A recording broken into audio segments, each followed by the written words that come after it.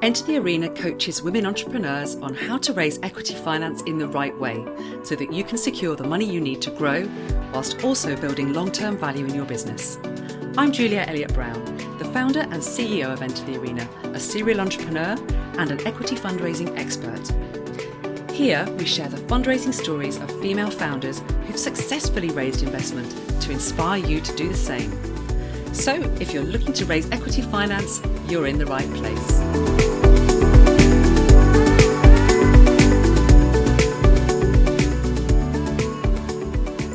Today I'm talking with Savannah de Savary, the founder and CEO of Built ID. Now, Built ID is a very cool tech platform in the property tech sector that allows local communities, property developers and local authorities to visualise and get feedback and input on property development projects. And I'll let Savannah tell you more about it in a second. But the reason why it's important is it means that property developers don't just invest in bricks and mortar, they invest in their communities too, which is super important. Savannah graduated from the University of Oxford in 2013, after which she joined Thor Equities, where she managed real estate development projects in New York City. So she's got a wealth of experience in this sector. And just 2 years later, in June 2015, she founded Built ID. Savannah's already won numerous awards and accolades, including Young Entrepreneur of the Year at the Property Awards, Property Week's Power 100 Top 20 Ones to Watch, and one of the top 20 prop tech influencers in a poll by the UK Prop Tech Association. She's also a regular columnist for Property Week. And to top all of that, Savannah raised £2 million in equity investment to help her grow the business quite recently, and has raised in total of almost £4 million. So I'm sure you're all as intrigued as I am to hear more about Built ID, and in particular how Savannah raised her investment round. So welcome, Savannah. It's great to have you here. Thank you so much for having me. Well, it's great to see you. So tell us a bit more about Built ID, because I'm sure I did a terrible job of explaining it. How did you come up with the idea, and how does it all work? So I came up with the idea for Built ID just by being in the property industry and growing frustrated with how much of a closed industry it was. It really is an all boys club in many ways, and it's pretty opaque. And that frustration grew, and I founded Built ID, where originally we showcased all of the projects, the leading consultants and developers, showcasing their track record, so you could see who's behind projects, who you want to work with, what the best precedent is from around the world. And a couple of years ago, I was approached by someone from the Ministry of Housing, Communities and Local Government who said, you have all this data that shows examples of how positive property development can be. We have a housing crisis, we're struggling with community engagement. Is there a way you could leverage this to help with that? And I was looking for a way to monetize the platform. I felt very strongly that I shouldn't monetize this, membership database where people can showcase what they do, nor people being able to find them, because that would undermine the whole ethos of democratizing the process and making it open to everyone. And so I had a very long train journey to a hen party, and I set about thinking up an idea for how we could actually leverage this data and leverage this, visual platform to help with community engagement. And that's what we came up with, and we launched it in April, and now we're working on around 30 projects, which are working to get planning to deliver around 25,000 homes. And on average, we get around 2,000 people in the community voting and engaging and sharing feedback on the development scheme, and actually ultimately shaping what gets built in their community. So yeah, it's pretty exciting. That's really amazing. So give us an example perhaps of a kind of project that you might work and how the community can influence what that property development looks like. Sure. So we work on a range of projects. So a project in the private sector, we'd be working for a developer, for example, who's trying to build a new mixed use scheme. So maybe they're trying to build housing above, and then they have the ground floor where they want some sort of commercial use. So they would use us to find out exactly what the concerns are of the community, what their priorities are, what the neighborhood's currently lacking, and then find out what does the community need from that ground floor space. Do they need more retail, or do they actually need more community space? Do they need something to help get youths off the streets? What are the needs that will make this actually work for the existing community, not just the incoming sort of residents? Also, the public space. Do they need a playground or an outdoor gym? Do they want a water fountain, or actually they want something more practical and functional to be able to go and sit and eat their lunch? Do they want markets being used in that space? What do they need to make this a beneficial, productive part of their community? The design, how tall it is, what sort of mix of housing it should have, whether it should be for young professionals, bigger apartments for families, whether it should be affordable housing. That's all the sort of things that you can shape and influence. Equally, we do the same for the local councils. We're about to launch a project where it's actually about how the council spend the community infrastructure levy, which is the money that they get given by developers, in order to be able to develop in that neighborhood. So the idea is that money is meant to go towards building infrastructure for the community and actually letting the community have a say and be empowered to choose how that money is spent. Is it spent on the pavements, on new traffic lights, on health infrastructure? What does it need? And actually, they're the local experts ultimately, and giving them the voice to shape what happens. That's amazing, so powerful. And I know that you have a kind of gamification element to it and a charity angle too. Can you tell me a little bit about that? Yes, so we're a social impact tech company. It's very much at the heart of what we do. So firstly, our pricing works per project, and we work at a significant discount for the public sector, for anyone doing affordable housing, and also for NGOs who want to build social infrastructure and want to use us to be able to empower a local community who are the recipient of those funds to actually say what they need to be built to make their community better. We also, though, make sure that at the heart of the platform is a social impact. So the more people vote, the more points they accrue. So we use game mechanics in order to make it more fun to engage with it. And so every time you share feedback or vote on a different option for the scheme, you gain a point. And at the end, you get to donate your points to one of 3 hyper-local social initiatives that the developer or the local council has selected.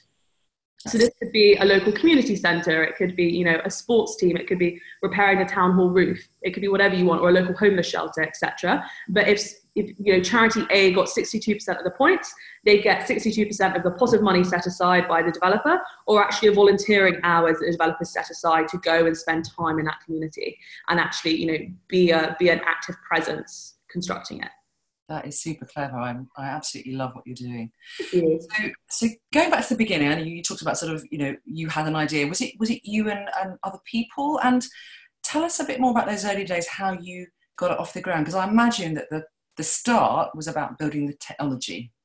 Yeah, so no, I'm a sole founder, and when I first came up with the idea, I was lucky enough to be having dinner with a female mentor who's one of the few prominent property developers in New York.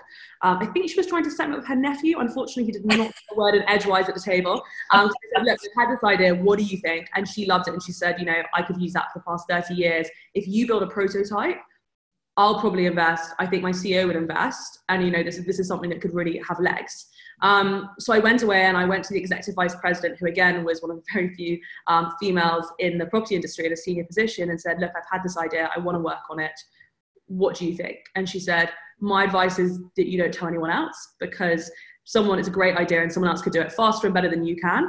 But you have my full support to go and do this in your spare time. As long as it doesn't interfere with your work, go and run with it. So I learned all those rudimentary skills around sketch and around prototyping and wireframing and everything else to really map out my ideas.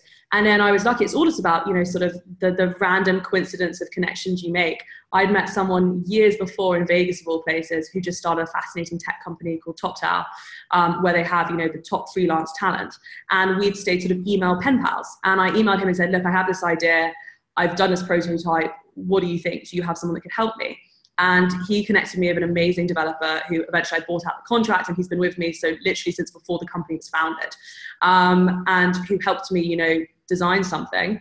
And then I had to take the leap and raise a sort of friends and family round, but it was more actually property developers who understood the problem, got it, and a little bit of friends and family money as well. And then I kept plugging on it late at night, on the weekends, whenever I could, until it got to the stage where I couldn't do my job as well as I should, and do this as well as I should at the same time. And it was only when really it was like I was being, really pushed to the limit that I took the leap and was brave enough to properly start the company. So I was not one of those amazing founders who, immediately gives up their job and goes and does it from their garage and, is very brave. I very much was of the conservative ilk of, I had the funding in place, or not enough funding to even have a salary, but enough funding to, cover the tech costs. And I immediately moved into one of my investors' offices, and I had the structure, and it felt a lot safer than I think a lot of those amazing stories are. But I was 23, I had no idea what I was doing, and it was terrifying, but I haven't looked back.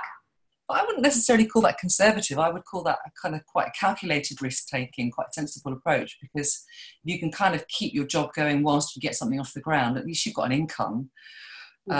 test and learn, and then when you feel ready to make that leap, I think that's actually quite a sensible strategy to follow, in my view. What's interesting, what you just said actually, Savannah, is that there were two sort of important women who encouraged you to go ahead and do this and said they would back you. I'm just interested to see your thoughts on that, whether you feel that because you're a woman, they were women, that was what really made that happen. Had it been a guy in the property industry, do you think it would have been different? Or do you not think that gender comes into play in that respect? It's hard to say. I mean, I'm not literally only mentioning the women. Those were the two defining people who helped me really get this off the ground by giving me the courage and the support that I needed. Would they have taken me under their wing in the same way if I was a man? I don't know. So I think it can go both ways. No, I don't think the male authority figures around me would have been nurturing me in that way. But equally, I don't know if those women would have been nurturing a man in that way.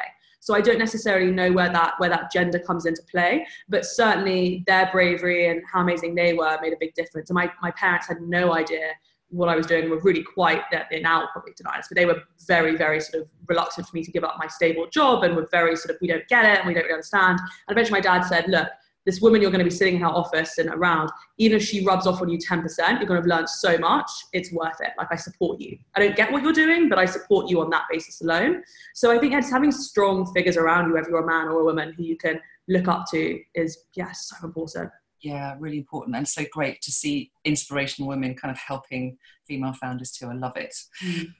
So you got that kind of initial friends and family and a couple of people from the industry supporting you. So how far did that get you from a business perspective, and what was the point where you realised, okay, I'm going to have to go out and raise perhaps a bit more serious money? Only so far. So that got me to the stage where, I had a couple of interns who were just doing it from NYU in their spare time for passion, and me all plugging away at it. And it was really only when I decided I needed to, properly start hiring people and building a company, that I was like, I now need to figure out how to do this fundraising thing. And I was lucky that Pi Labs, who were there at the time and sort of quite new prop tech specific VC, invited me to join their accelerator in London. And just a few different things that made me think that New York is a hell of a lot of fun, but it's a lot more fun when you have no responsibilities. It's less fun when you're trying to start a business and working all hours of the day or night in this transient, culture where everyone's partying and there's new people arriving all the time. And I had no idea who was in my, friendship group anymore, because I was always, locked away working. So for a lot of different reasons, London made sense, and them inviting me to join that accelerator and give me that structure was just a golden opportunity. So I joined them, and I managed to, just by harassing people non-stop over emails, eventually one of my key investors said that he decided to give me 10 seconds on the phone, and I did a pretty good 10-second pitch, and that's when he got me in. And I actually didn't realize quite how significant and influential he was in the property industry. I probably should have done more research than I have. A pivotal figure who's incredibly well respected. And I think in this industry, to have been in it a long time, and for not a single person to have a bad word to say about you, which is what I found when I did my due diligence on him, is very rare. To have a pristine reputation as someone who's smart and also decent and is doing good things very successfully. So I was lucky that he gave me that opportunity, and I think it only honestly happened because I kept harassing him, and I was lucky. It was luck that I got in that door, and I went to that meeting, and I hadn't done enough research, so I wasn't as nervous as I should have been. And then he completely ripped my financials apart and realised I was 23 and had no idea what I was doing. But what he said was the most important thing for him is that, unlike most founders he dealt with, who may be a bit more experienced, who always think they know the right way, when he was like, but what about if you did it this way? Or have you not considered that? I'd be like, well, that's a good point. Actually, maybe we should consider that. And maybe that would be a bit great. So it was actually, in a lot of ways, it was I was humbled because I had to be, because I really didn't know anything. That is what made a difference, is that I was willing to learn from him, made it something that he was interested in. And just they like to see that you're open to conversation, to discussion, and it's good to have a clear view of what you want to build, but also be open to people's skills and experience to add into that. Absolutely. Sometimes you might end up discounting that idea, but at least to consider it. I think investors want to see that. Exactly, yeah. And I had a very clear vision, and what he loved is he was like, you have an incredibly clear vision. You're A, you want to get to B. You think you're going to do this, you'll actually do this and wiggle your way there. But I like the fact that you're willing to learn and improve. And actually it did get, and I was like, in my head, I'm thinking, no. You don't know me. I would not wiggle. I'll be going straight from A to B. And it got to the stage where I went to hire, after that very successful seed round, when I got, he then introduced me to some other people, and I got great investors on board, and quite a nice small cap table of just strategic people. when it came next time to raise, and I still hadn't monetized, because that's what I'd always said, I wasn't going to monetize. It was a data play, and we're going to keep gathering that data. And I was like, you know what? The market's changed. We're no longer in that place where, you know, Silicon Valley vibes, you can raise tons of money on data, a data play alone, with no intention of monetizing any time in the near future. And I thought back to that original conversation. I thought, I've got to walk into this office with them and I have to say, look, I think I had the wrong strategy. And I think I need to, you know, sort of not pivot, but repurpose and actually think about how we monetize this. And it was that conversation that really came into my mind when I thought, that's what he liked about me. And when I said, look, what you liked about me is that I was adaptable. That was the big word you used, is I was adaptable and I was willing to adapt and to learn. I'm adapting, I've learned, and please back me to do this. And I believe this is the way to do it. I think community engagement is only becoming more important. Planning is becoming more political. This is a space that's going to blow up in the next couple of years, which is exactly what it's now done. Thank God. and please back me to do this. And so they did a, you know, sort of put some more money in for me to build the technology to do the community engagement on top of that layer, on top of what we were doing.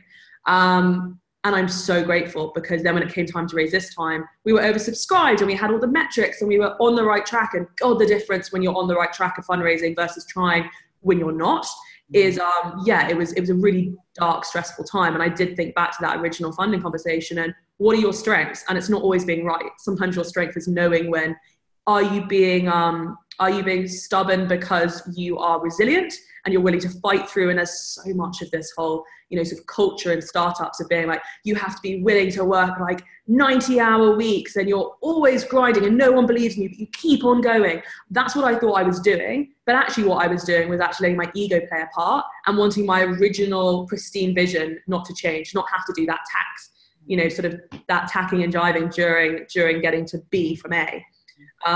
And that was probably the most pivotal moment of my journey, is realizing that ego and resilience are not the same thing. Yes, that's very, very astute of you, actually. A couple of other points I picked up there. When you said about hustle, I mean, you've got to hustle. You've got to get kind of comfortable with just banging on doors and being prepared to get no's, haven't you? And I'm really not good at it, if I'm honest. Actually, Nick Lesler, one of my investors, he was voted like #1 on the Property Week Power List. And in it, they talked about how he'd invested in Built ID as one of the key things he'd done that year.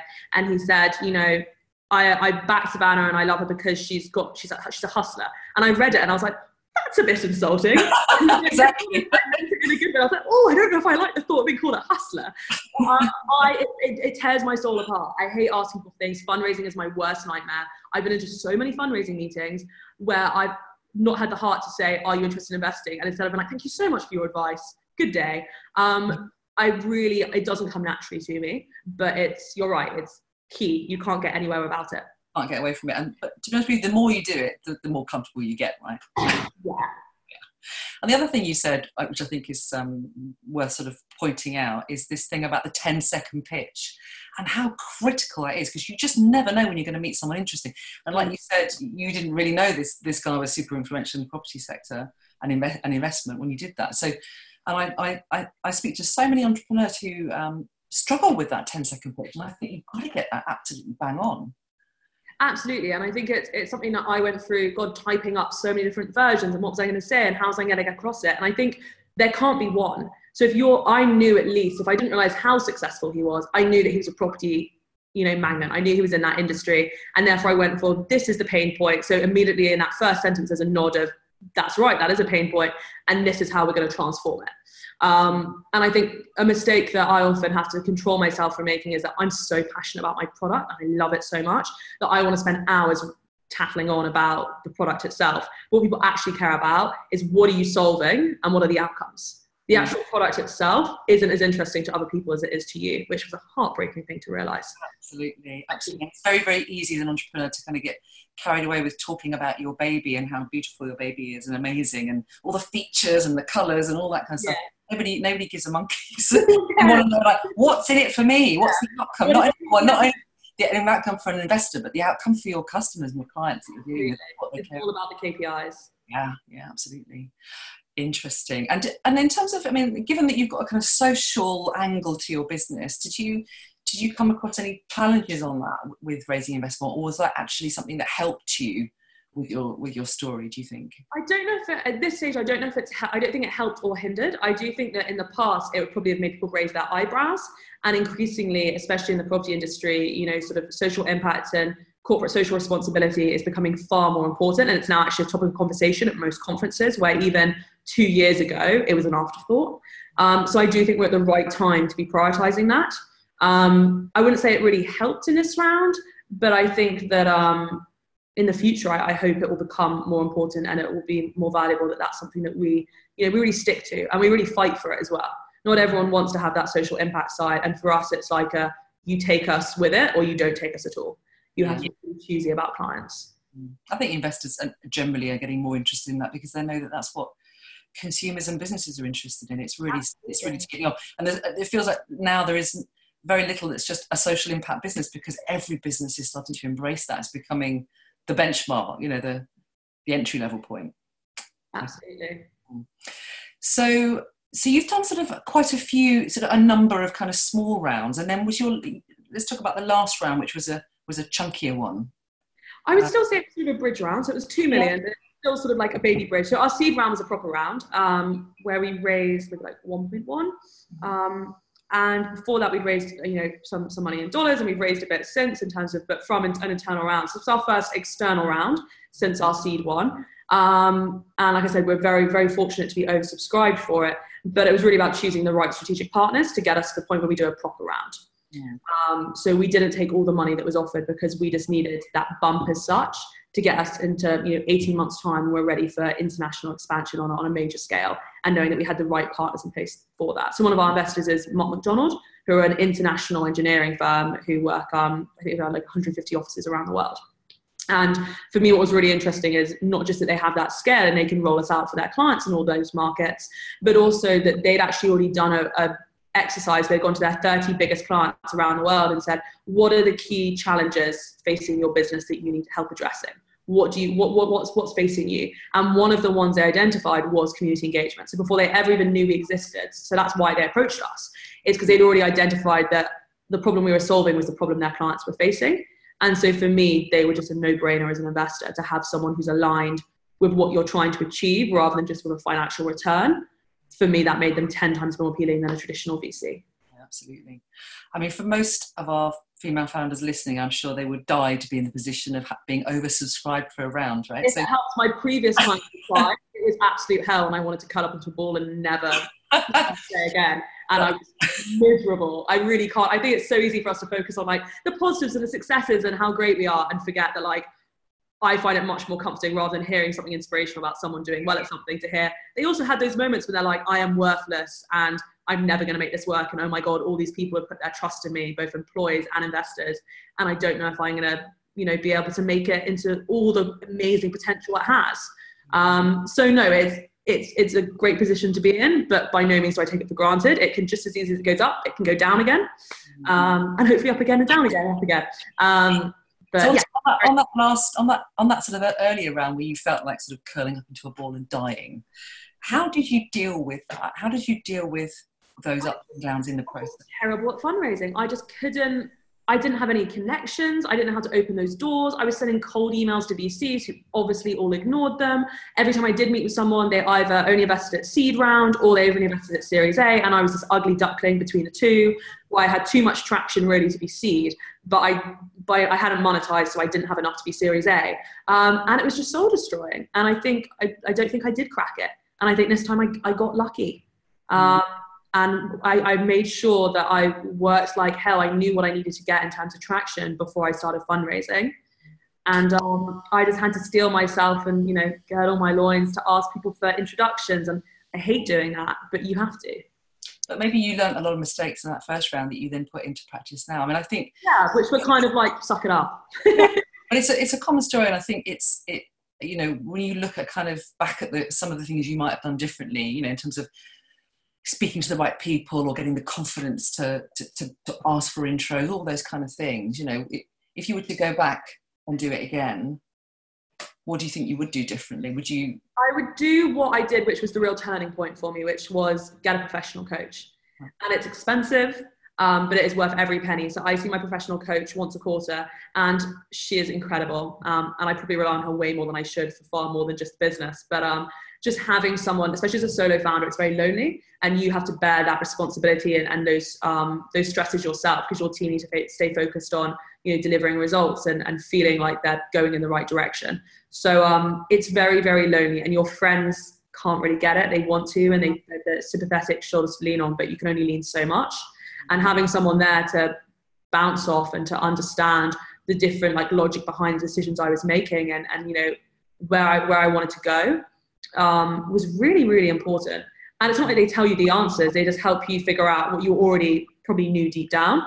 And so, yeah, that's what I would do differently, is I would invest in a professional coach, far earlier than I did.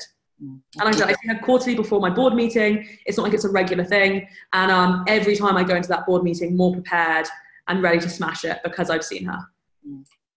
Yeah, that's brilliant. I mean, obviously, I would clearly concur with that, being a fundraising coach myself, you know, and I think if you can find somebody to support you through that process and shortcut things. And I mean, it's not, as you say, it's not just about understanding how it all works and helping you with the skills to do it, but it's about that sounding board, isn't it, along the way, so that because it's a lonely place running a business at the best of times, never mind when you're in the middle of a fundraise. It is really, really challenging.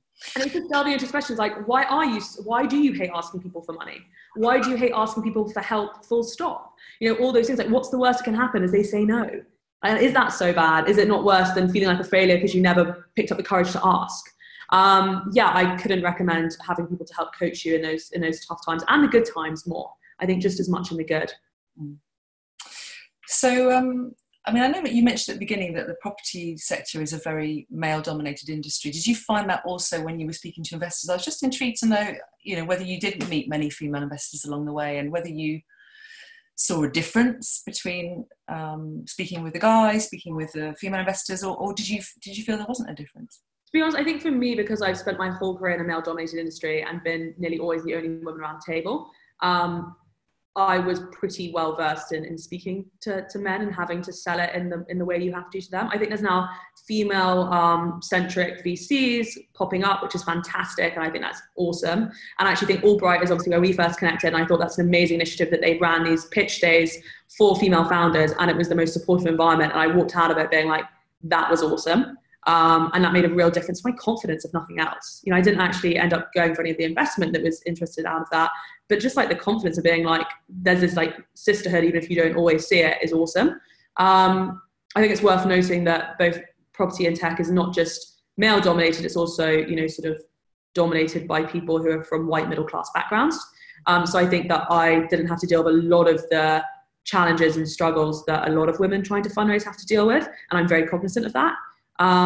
So no, for me, I don't think it made a difference, but probably just because I've never known any different. I've never worked in a female dominated industry, or even like a, you know, sort of well-represented industry. I think that's a theme that I've definitely seen over the last year doing all these podcast interviews, is that those women who have come from a background where they have been used to working in a male dominated industry don't see it being a challenge as much as those women who've come from a background where they're just not used to dealing with men. And I'm really seeing that as a very strong theme that's coming out. I mean, have you got any advice to give to those women who might see it as being more intimidating? How could they go about it differently so that they don't let this idea that being a female founder will hold them back? Honestly, I don't really know what the recipe for success is. I think that, like I said, I think the fact that there are more female-centric VCs cropping up is a really good thing, because at least then you can help get, you know, female founders' confidence up to go into those more male-dominated environments. I think that we always, you know, you do to an extent, sadly, have to put on a bit of a persona, and, you know, maybe portray a sense of confidence and assertiveness that you don't feel. I'm a big believer in faking it till you make it, and I still don't think I've made it. I'm still faking it, and I think that's being comfortable with that. So no, I don't think any of that is probably very useful advice. I don't know. I wish someone would tell me.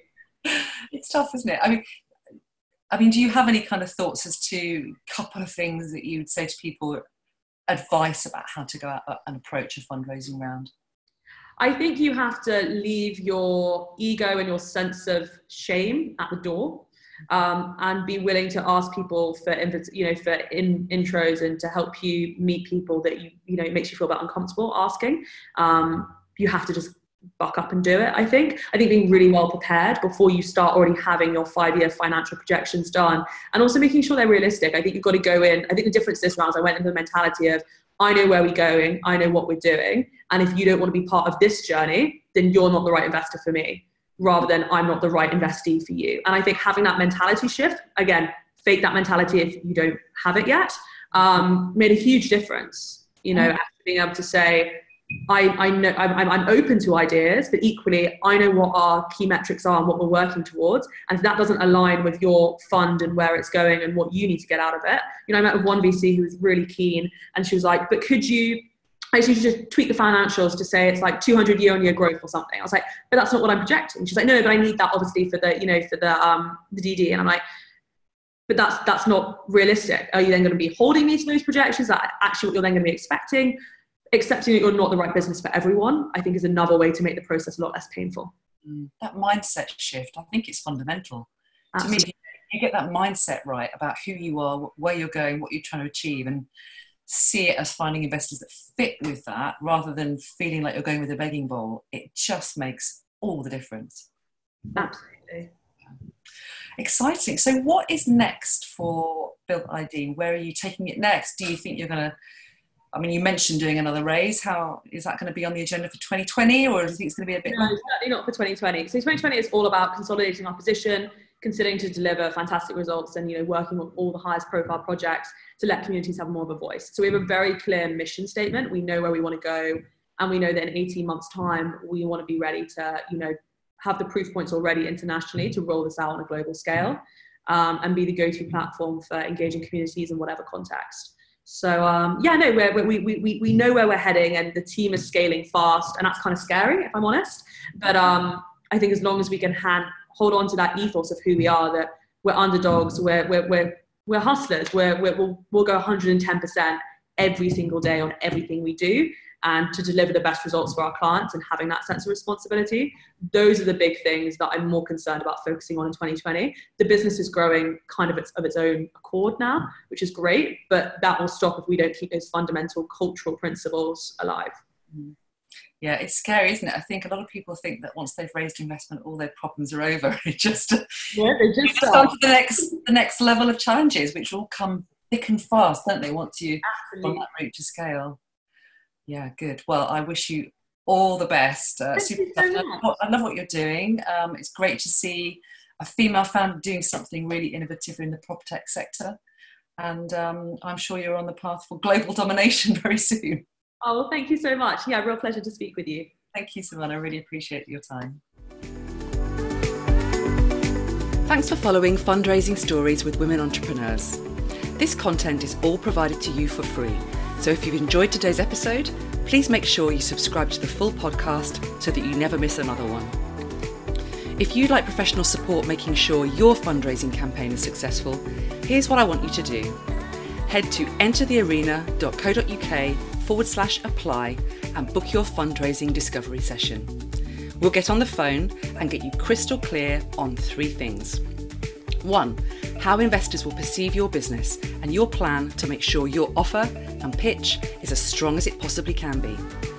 2, your ideal fundraising strategy and the investors that you should be speaking with. And 3, your step-by-step action plan for making sure your fundraising campaign is a success. Remember, raising equity finance successfully doesn't happen by itself. You need expert guidance to make sure it happens. We've helped hundreds of women entrepreneurs on their journey to successful equity fundraising. Women who've raised 6-figure sums in investment to scale their amazing businesses and make a real difference in the world. To see if we can help you do the same, head over to www.enterthearena.co.uk/apply. I'm Julia Elliott Brown, and I look forward to talking with you soon.